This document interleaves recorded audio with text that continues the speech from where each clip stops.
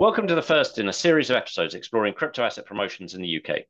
My name is Harry Edis and I'm joined by James Morris. In this episode, we'll look at financial promotions. What are they? How are they restricted? And how do the rules relate to crypto assets? So let's start with the basics. What is a financial promotion? So you certainly don't have to go far to find an advert for a financial product. Billboards, TVs, social media, they can all be used to promote financial products and services, whether that's things like credit cards, pension plans, shares, what have you. So advertising is your way to attract customers to your business. It's often the first impression that a firm makes on a prospective customer, so very important to get it right.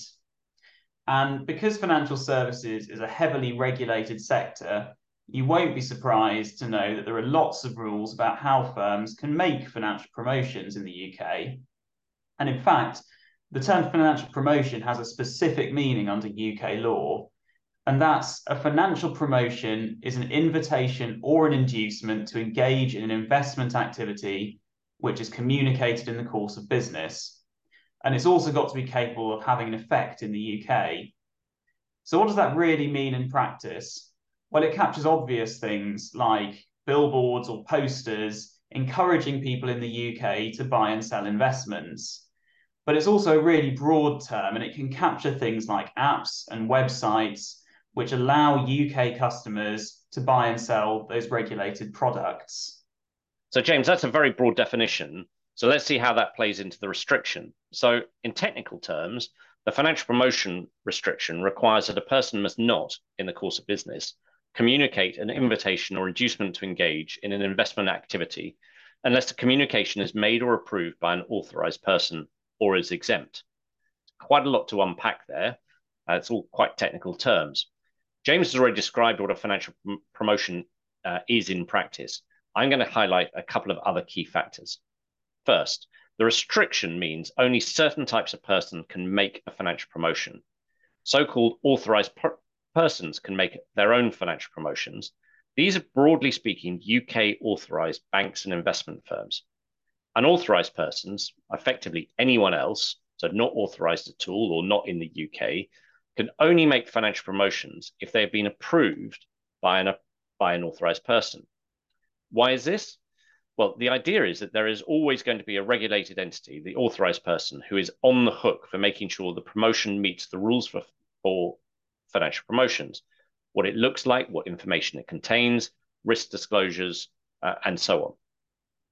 Secondly, at the heart of this definition is the concept of an investment activity. So you must be trying to get someone to engage in investment activity. The law lists lots of activities that fall within that meaning. For example, accepting deposits, the core business of a bank. That is an investment activity, meaning that an advert encouraging you to bank with one provider rather than another would be an example of a financial promotion. That's what it means in the general context. How does this all apply to crypto assets, James? Yeah, well, it's a great question, Harry. And the answer to that question really depends on whether you're listening to this before or after the 8th of October, 2023. So why is that date important? Well, before that date, relatively few crypto assets would have been caught by the UK's financial promotion restriction. So before the 8th of October, some crypto assets are regulated. That's because, for example, they have all the characteristics of a traditional investment, like a share or a security, and so they're treated as regulated and inside the scope of the UK's financial promotion regime. So the financial promotion restriction today, before the 8th of October, does apply to communications relating to securities and also to crypto assets that are security tokens. But activities relating to most crypto assets, and many of the well-known ones, currently are not investment activities. And so prior to the 8th of October, crypto adverts have not been regulated. So as you mentioned, James, this changes as of the 8th of October. So from this date, the financial promotion restriction is extended to apply to so-called qualifying crypto assets, thereby meaning that activities in relation to that, so dealing, are then brought within investment activities. This is important because it then means the financial promotion restriction applies and will limit who can advertise services relating to these types of crypto assets. So that's a key question. What is a crypto asset for these purposes?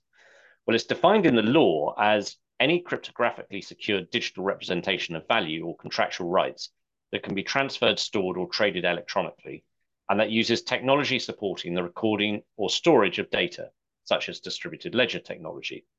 That's a very broad definition, and deliberately so. It's intended to catch a wide range of assets.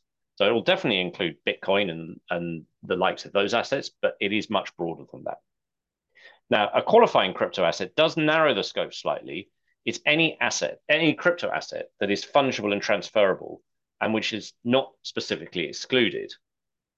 So to work out whether or not any given crypto asset is actually caught by the regime, we need to work out whether it falls within that definition, it's fungible, it's transferable, and also whether an exclusion applies.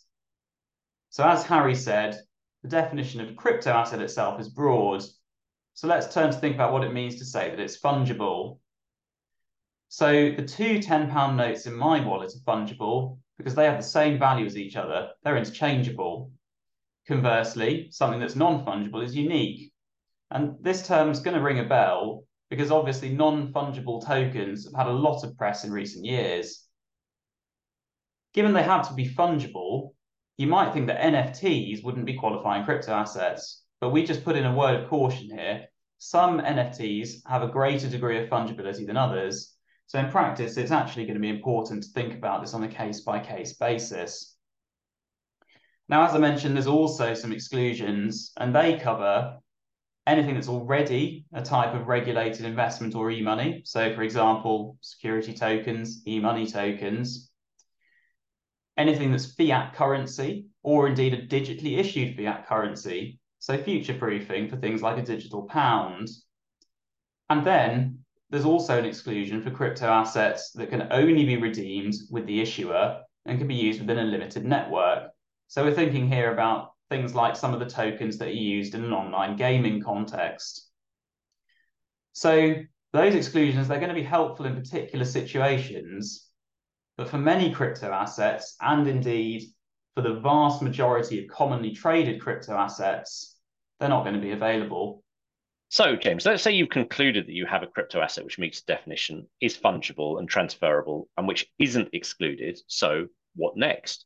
Well, the financial promotion restriction applies to 4 different activities relating to qualifying crypto assets, those being dealing, arranging deals, managing, and advising, in each case in relation to the qualifying crypto assets. And it's communications relating to these services which are restricted. It's only those 4 activities, but in reality, that covers a lot of what crypto asset service providers offer in practice. And in fact, the Financial Conduct Authority says it expects the vast majority, if not all, websites and apps that enable a UK customer to invest in crypto assets will be in scope of the financial promotion restriction.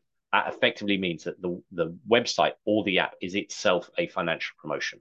In this episode, we've shown how there's a restriction on who can make financial promotions in the UK. We've explained how this restriction is extended to qualifying crypto assets from the 8th of October 2023. And we've touched on how some crypto assets and crypto asset activities may be excluded. So in the next episode, we're going to turn our attention to who can make financial promotions relating to crypto assets, and also what happens if you get it wrong.